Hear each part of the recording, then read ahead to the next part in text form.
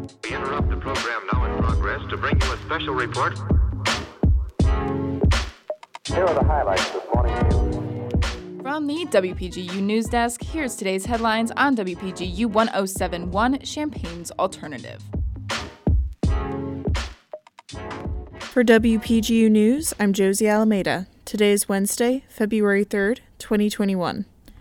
Champaign City Council members met Tuesday for their bi-monthly City Council meeting where they discussed the city's pandemic response and its effects on small businesses. A number of Champaign residents questioned the board about policing in the community, as well as their vote, which took place earlier last month, to roll back on their plans of painting a Black Lives Matter street mural in Champaign. Xander Hazel of the Champaign City Partnership also presented the aims and goals of his business's revitalization efforts during and after the COVID-19 pandemic. The partnership, which serves downtown, midtown, and campus town Champaign, supports local small businesses through collaborative events and special resources, which has proved to be a challenge amid the pandemic. Councilmember Foreman reiterated her support for the partnership and for Hazel to communicate any needed resources from Champaign businesses as they reopen in the coming weeks. Following Hazel's presentation, Mayor Finan and members of the council agreed to continue with their 3-year agreement with the partnership. Most regions in Illinois have entered Phase 4. WPGU's Emily Crawford has a story. The state of Illinois passed 1 million vaccines administered yesterday as cases per day continue to fall. The Illinois Department of Public Health announced 2,034 new cases of COVID-19 on Tuesday, with 47 additional deaths. Region 10, which includes suburban Cook County, moved to Phase 4 yesterday, and Regions 8 and 9 are on track to move to Phase 4 today. After that, all regions but one will be in Phase 4. With Phase 4, restaurants are open for limited dining, museums are open, and select group sports will continue. Without a vaccine, most regions will be staying in Phase 4 until there is widespread vaccination and testing. From WPGU News, I'm Emily Crawford. Low vaccination rates for nursing home workers has been attributed to misinformation according to the CDC. WPGU's Tori Gilman has a story. Data published on Monday by the Centers for Disease Control and Prevention showed that only 38% of nursing home workers have accepted the COVID-19 vaccine.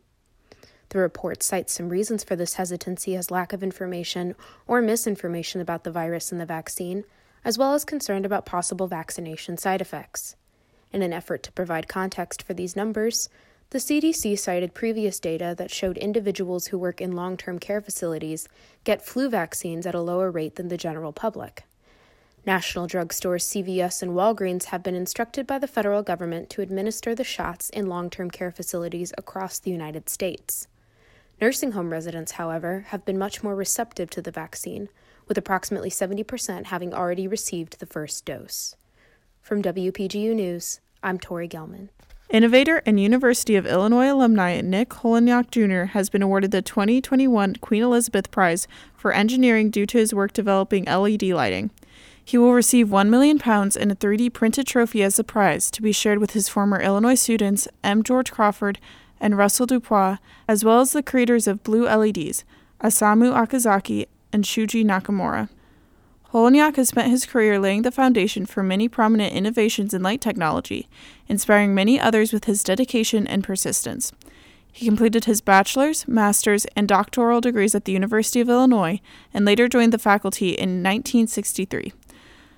The year before, he developed the first visible light-emitting diode at General Electric Company using gallium arsenide phosphide crystals to produce a visible red light.